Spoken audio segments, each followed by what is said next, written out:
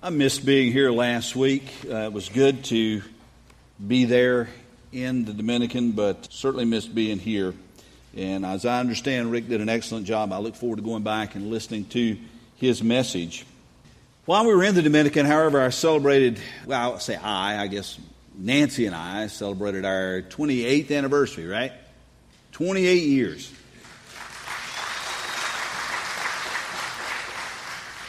Based on that, I still don't have this husband thing down pat. I don't know about some of you who've been married for a while, but you ever find occasionally you have your foot firmly planted in your mouth? That there are those moments when you should be silent and listen, that instead you are providing the answer that you feel your wife so desperately needs so that she will hush.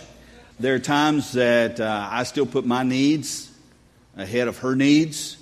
And you would think after 28 years, I would have gotten it all figured out. And if you come and you want to have counseling, I can give you all the answers. The problem is not having the answers. The problem is actually putting them into practice on a consistent basis. Now, I don't think I'm a total dud as a husband. That's really not my call. I don't think I'm a complete failure as a husband. But I still have a long way to go, even after 28 years of being married. And what I don't want to do is to adopt an attitude that I heard back in the 1970s on the old TV sitcom All in the Family. And it was spoken by a crotchety old guy named Archie Bunker. For some of you who are as old as I am, you can remember that show. You may not remember the episode when he was actually being encouraged to work on his marriage with Edith. And his response was, "Why keep running when you've already caught the bus?" That's really not healthy for your marriage. And so this week and next week, we're going to talk about husbands and wives, and we're going to do it from a biblical, godly perspective. Today we want to focus on husbands. And when God's Word speaks to the role of husbands, it speaks to every Christian man, no matter how long ago it was that you said, "I do." And for all of us who are Christian husbands, and for all of us who are perhaps future Christian husbands, we need to sit up, listen up, and step up to be the husband that God has called us to be, to meet the needs of our wives, to be a role model for our family, and to be a role model for the world. This world desperately needs to see godly men taking up their role as the spiritual leaders of their homes. And even in the church, where you think it would be commonplace, it's not so much. And so this morning, I'd like to draw your attention to Ephesians chapter 5. We're going to look at these verses 21 to 33. We'll actually be back here next week as we look at wives. But today we want to focus on husbands. It's Ephesians chapter 5, verses 21 to 33. You'll find in your handout that there's just a bunch of lines. And so if you were saying, "Oh, well, I don't have to look it up because it's right there on my handout." No, that's not so much. We didn't really have the time to put everything together on a short week to get you complete notes. But you will have, if you have forgotten your Bible, you will have it up here on the screen for you. It's Ephesians chapter 5, beginning reading in verse 21. Would you stand with me in the honor of a reading of God's true and holy word this morning? Submit to one another out of reverence for Christ.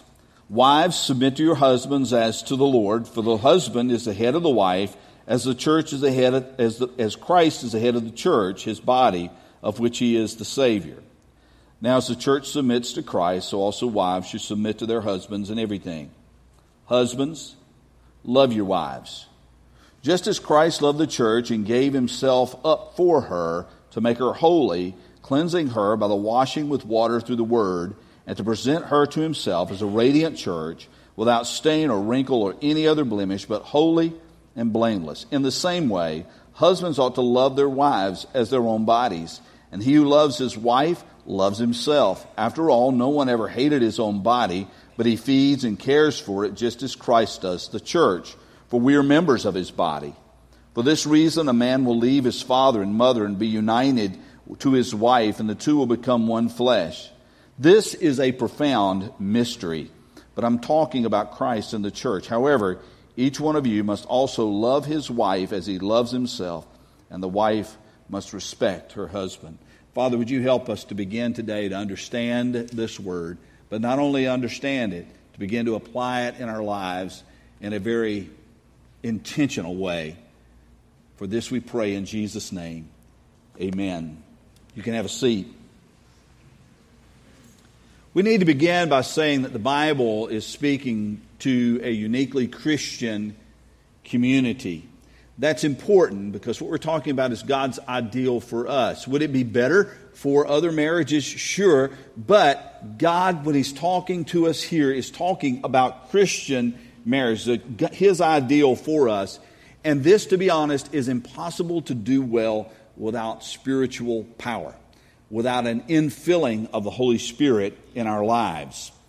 If we were to back up a little bit from the scripture we just read, and kind of get a running start, we would have stumbled across in Ephesians chapter 5, verse 18, this little admonition, be filled with the Holy Spirit. Now again, it's talking about relationships here within the church, and he moves into the family relationship. But I got to tell you, this is absolutely essential. This is critical if you're going to have a godly Christian marriage, and that is to be filled with the Holy Spirit. It is crucial to understand this is the most important resource that you have for having a godly marriage. Being submitted to and filled with the Holy Spirit of God. You can go to all kinds of seminars, you can read all kinds of books, and you can go back many times and listen to these sermons over and over again, and sermons by far better preachers than I. But if you want to know what the number one resource for your marriage is, it's God's infilling with His Spirit. A spiritual power that will enable you to behave in ways that you wouldn't normally behave, make decisions you wouldn't normally make, and live in such a way that you bring honor and glory to Him. And so the power for this kind of husband-wife relationship is the Holy Spirit. But there's a principle that we also see, and that's where we started in verse 21. And that principle is mutual submission, and we need to understand that. Before we read anything about wives submitting to their husbands, we read, submit to one another out of reverence for Christ. What does that mean? Because we don't need to gloss it over. We don't just need to put it on the back burner. And it is this. We're called as followers of Jesus Christ to put the needs of others ahead of our own needs. And there's no place where that's more critical than in your marriage relationship. Putting the need of your husband or your wife ahead of your own needs. If no one has told you this, you need to hear this. You are not the center of your marriage. But neither is your spouse. The center of your marriage is Jesus Christ. If it's a Christian marriage, the center of your marriage is Jesus Christ. And because you are willingly submitting yourself to Him as Lord, then you're also willing to submit yourself to serving your spouse. This is the responsibility of every follower of Jesus Christ. So let's, with those two pieces put in place, let's take a look at what God has to say about the role of the husband here in Ephesians chapter 5. He begins by saying this, husbands, love your wives. Husbands, love your wives. And this word love, the words that Paul could have been led by the Spirit to choose, he picks this word, which comes from the noun that we know as agape, that you perhaps have heard. It's God's kind of love. It is a love without condition. It is a love that is sacrificial. It is a love that is giving and forgiving. It is a love that is consistent. It doesn't change with the winds, but a love that is steady regardless of what life brings your way. This is the command to husbands. Husbands, love your wives with this kind of love. And you go, oh, well, wow, he made that so simple. Well, if you think that's simple, you haven't tried it yet. You see, when the scriptural lawyers, the Jewish lawyers, came to Jesus and said, Master, tell us, what's the greatest command? Of all these 613 commands in the Old Testament, what's the greatest of commands? Jesus boiled it all down to love God with all you've got and love your neighbor as yourself. And that sounds so easy until you begin to live it. And the same thing is true with husbands and wives. It sounds so easy to just say, love your wife, until you understand what love is and the kind of love with which we are called to love. It is a divine love. A love that is made possible as we come to understand God's love for us. We're going to delve into that a little bit more. But husbands, I need to let you know what it doesn't say here, because sometimes it's just as important to know what the Bible doesn't say as to know what it does say, because we tend to want to twist it and make it into something it's not. Having read that entire portion of Scripture, notice that the Bible does not say to us, husbands, take authority over your wives. It doesn't say that. It doesn't say, husbands, rule over your wives. It doesn't say, husbands, make your wives submit to you. It says, love your wives. Husbands, love your wives. And how are we to love our wives? Well, God's Word goes on to tell us, just as Christ loved the church. Now that concept of love begins to be defined for us. It is not a romantic kind of love, essentially. It is not a sexual kind of love, a sexual kind of intimacy. There's something more here, something deeper here, something that God defines for us. Love your wives just as Christ loved the church. Well, how does Christ love the church? Romans 5:8 helps us to understand that. God demonstrates His own love for us in this. While we were still sinners, Christ died for us. God did not wait until we got our lives put all together. He didn't wait until we dealt with all of our issues. While we were still stained by and steeped in our sins, Christ died for us. Husbands, listen.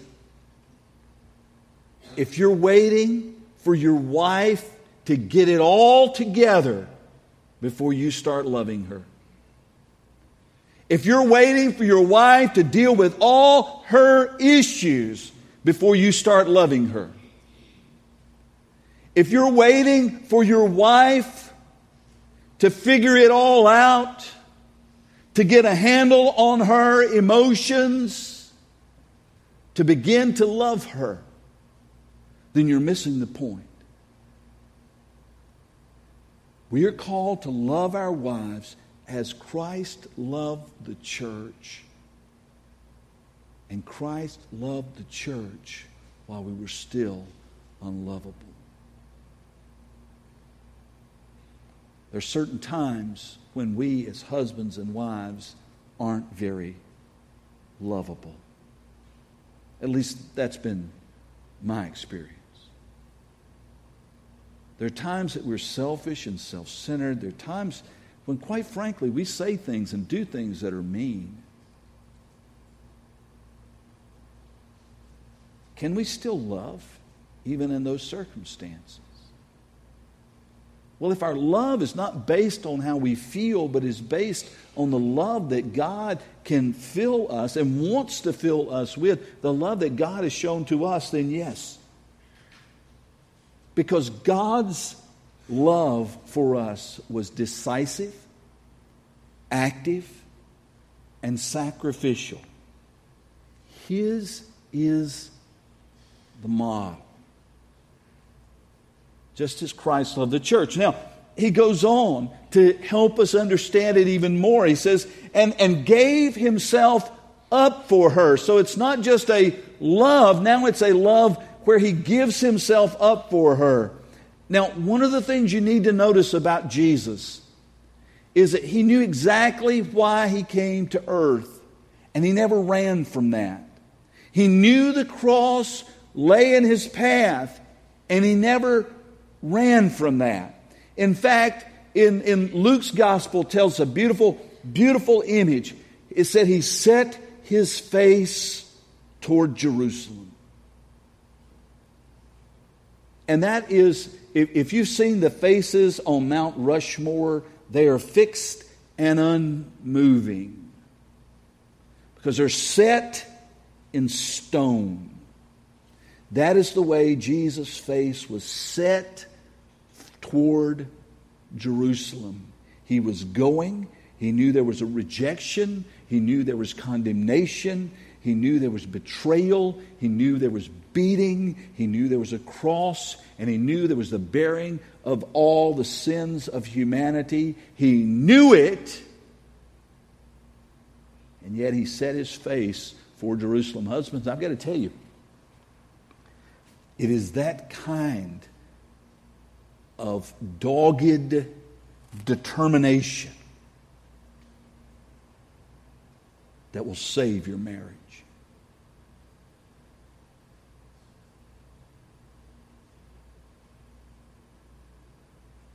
Set your face towards loving your wife. This is what it says in John 10. Jesus says, "No one takes my life from me, but I lay down my life of my own accord." Yes, you will see me being captured by Romans. You will see swords and spears, but you need to understand, at any moment, I could have called down the legions of heaven and wiped them out and walked out of this deal. I chose to die. No one takes my life. I lay it down. Jesus put the needs of sinful humanity ahead of His own standing, eternally united with His Father from all eternity, and yet to bear the sins of humanity and to have that relationship broken. He was willing to endure that for us. He endured the shame. He endured the pain. He endured the rejection. He endured the condemnation. The Bible tells us that He found His joy in laying down His life in order to bring us back into a right relationship with Him.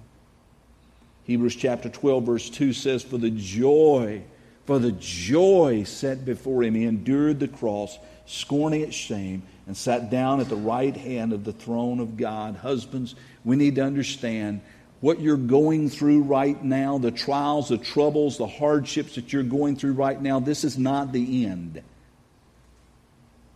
There's something better on the other side. Stick it out. Stay with it. Set your face towards loving your wife. I don't care if she's acting like the witch of the month.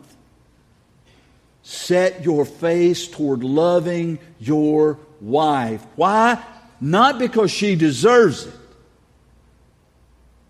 but because you're called to love like Christ loved. And quite frankly, if I had to deserve Christ's love to get it, I'd have never gotten it. Your wife doesn't have to deserve your love, but you have to give it. He goes on. I mean, it's like a constant unfolding to make her holy. I don't know what your goals are for your marriage. Some of you may have some very lofty goals. Yes, we want to save our money, put our money aside. We want to retire. We want to move, and we want to become missionaries somewhere. Boy, that's wow, cool. Some of you, your goal is, I just want to get through this week without us killing each other. So maybe your goals aren't quite as lofty. But we're shown here the highest goal that a husband can have for his wife and family: to make his wife holy. Husbands, your wife's holiness is your priority. Don't miss this. More than her happiness, more than her material needs being met, the priority for you as a Christian husband is the holiness of your wife. Note Jesus' priority for His bride. This is what it says. Is to make her holy, cleansing her by the washing with water through the Word, and to present her to Himself as a radiant church without stain or wrinkle or any other blemish, but holy and blameless. Jesus is the head of the church. In other words, He's the spiritual leader of the church. And husbands are called to be the spiritual leaders in their homes. And that does not mean we're to be passive or uninvolved and negligent. Instead, we are to actively pursue the spiritual welfare of our wife, and of our children. When we stand before God, men, husbands, when we stand before God, we will not only have to give account for our own spiritual lives. Listen, you will have to give account for how you've led the family, the wife and the children that God has entrusted to you. Now, does that mean they can go off and do things that are completely outside of what you've taught them and shown them and modeled for them? Absolutely. You're not going to be held responsible for that, but you will be held responsible for how you lead your family. Husbands, don't miss this. God has called you to be the spiritual leader of the home, not the spiritual dictator of your home, not the spiritual czar of your home, but to be the spiritual leader of your home and to love your wife as Christ loved the church, and to have her holiness, to have her spiritual well-being, to have her spiritual welfare as a priority in your life. Has anyone ever told you that before? If not, I'm sorry. It is a profound thing that will change the way you view marriage if we can just, not just understand it, but begin to apply it. Perhaps you're sitting here thinking, well, Pastor, that's kind of heavy stuff. And as I look at this, it's Ephesians chapter 5, and I know Paul wrote this letter to the Ephesians, but, the Bible really only says this in one place, and so, if it's just in one place, maybe it's not that important, and I can kind of go away and ignore this and pretend that I didn't hear it this morning. But here's the deal. God understands that men are hard-headed. He made us. He understands that men are hard-headed. And so He said, I know there's some guy going to be sitting in Greensboro, Georgia, on July 7th, 2013. He's going to be sitting there thinking, there's got to be a loophole for this. And so maybe it's a misinterpretation, maybe it's a mistranslation, maybe something's been missed here, and I don't have to take this seriously as my role to my wife, because God, you don't know my wife. You don't know what I have to put up with. You don't know what I have to deal with. It's not just that time of month. God, it's all month long. God, you don't know what I have to deal with, and you're calling me to love my wife?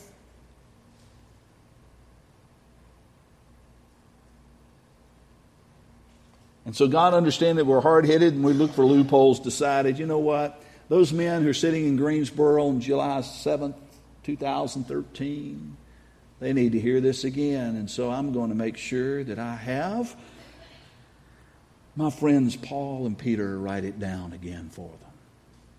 And so in Colossians chapter 3:19 we read, husbands, love your wives and do not be harsh with them. Love your wives. Guess what? Same word, same meaning. And Peter wrote in 1 Peter 3:7, husbands, in the same way be considerate as you live with your wives, and treat them with respect as the weaker partner and as heirs with you the gracious gift of life, so that nothing will hinder your prayers. Now, we need to understand the culture in which this was written was far different than the culture we live in today, and far closer to what you see in some of the strict Islamic countries right now.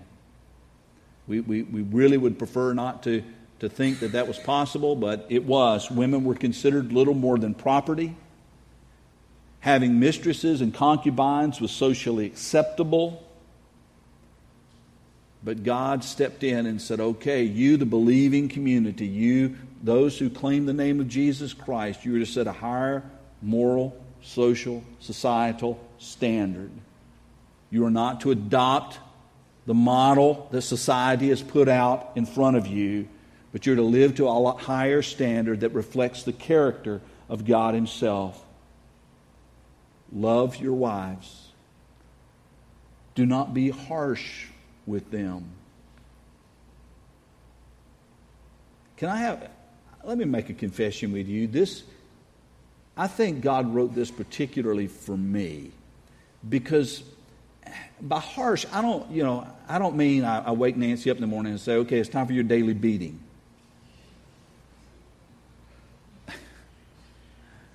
That would mean the next morning I wouldn't wake up if I did that. Instead, for me, this speaks to me. Literally, you could beat your wives, and it was okay to get them in line. And God's stepping in and saying, wait a second, don't listen to what your society, what your culture tells you about marriage and how you ought to respond as husbands and wives. Listen to me, husbands. You love your wives as Christ loved the church and gave Himself up for her. Don't be harsh with them. And I have a tendency at times to be a little short, and if I'm ever sick or tired, it's exaggerated in my life. I tend to be blunt and sometimes not as considerate in my speech. This is revolutionary. In that time, they would have listened to these words and gone, what? You mean I can't continually beat my wife and berate my wife to keep her in line? No, love her as Christ loved the church, and be considerate. Don't be harsh with her. So husbands, let me ask you, how are you doing with this? This message is for you. It's as if God said, okay, wives, you can tune this out. Husbands, you perk up, you listen up. Next week, we deal with wives. Wives, it is important for you to notice here, it does not say, wives, make your husbands love you. We'll get to next week what God specifically says to the wives, but it never says, make your husbands love you. I do not read Cosmopolitan magazine, but it is often at the checkout stand when you go by at the grocery store or at Walmart or wherever it is that you would buy your stuff. And if you will look, try to avoid the pictures if you can, but if you'll look at just the articles that are written, they virtually all talk about how to make your man love you. Wives, that's not your job. If your husband's listening to what God says, then God's going to deal with him, and he's going to be responsible to God for loving you. But it is not your job, and you will be an utter failure at it if you attempt to make your husband love you. But husbands, your obligation as a follower of Jesus Christ is to love your wife, to truly love her, to put her needs ahead of your own needs, to not only be willing to die for her, as in that poem you wrote her 20 years ago, but to be willing to live for her and to have her spiritual growth and her personal holiness as your highest priority, which means you take the reins as a spiritual leader of your home and you set an example for your children to follow and for your grandchildren to follow. How do I know how to love my wife as Christ loved the church? I want to give you a resource right now. I don't mean give it to you by putting it in your hand, but give it to you by showing it to you on the screen. There's a book that was written by Gary Chapman that's called The 5 Love Languages, The Secret to Love That Lasts. If you haven't read this book, if you don't own a copy of this book, I want to suggest you get this book, go down to the library, write it. Nobody's writing this down. Nobody's writing this down. I give you all those blanks. Write it down if you don't have it. 5 love languages.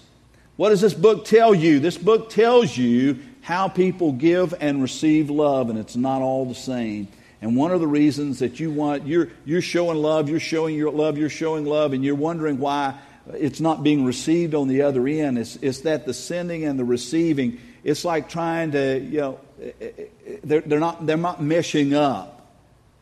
I don't know if you've ever tried to put Legos together, but not all of them fit.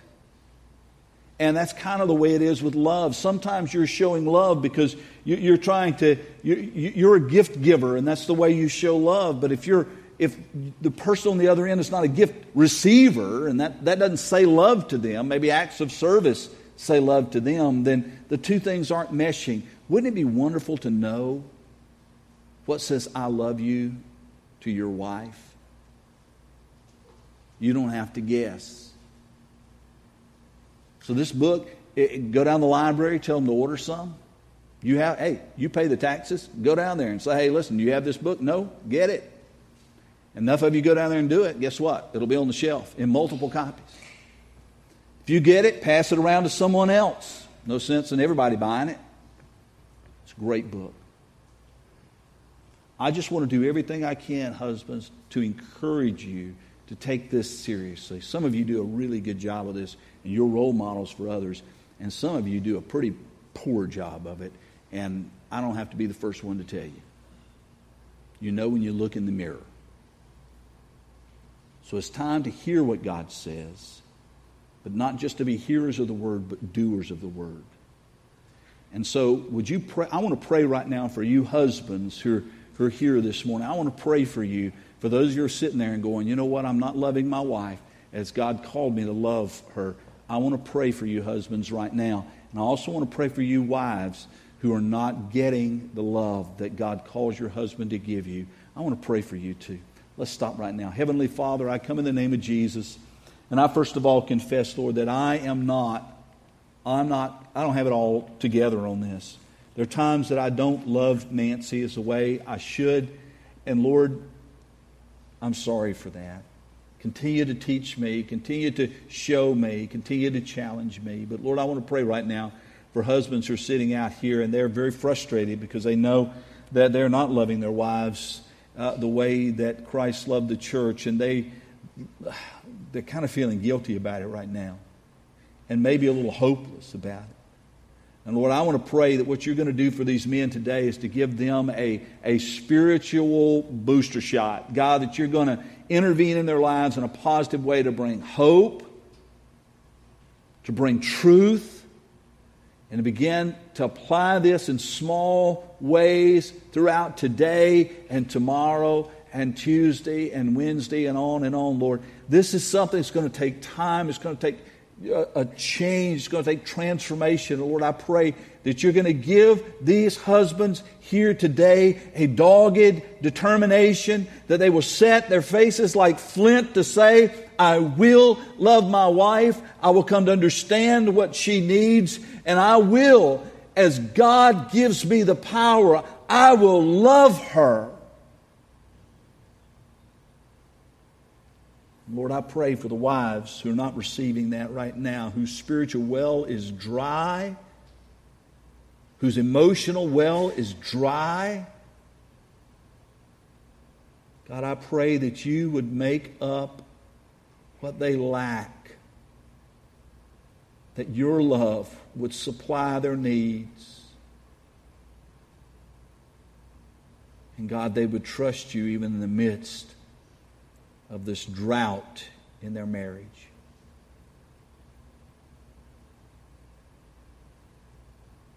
And Lord, instead of nagging their husbands to try to get them to love them,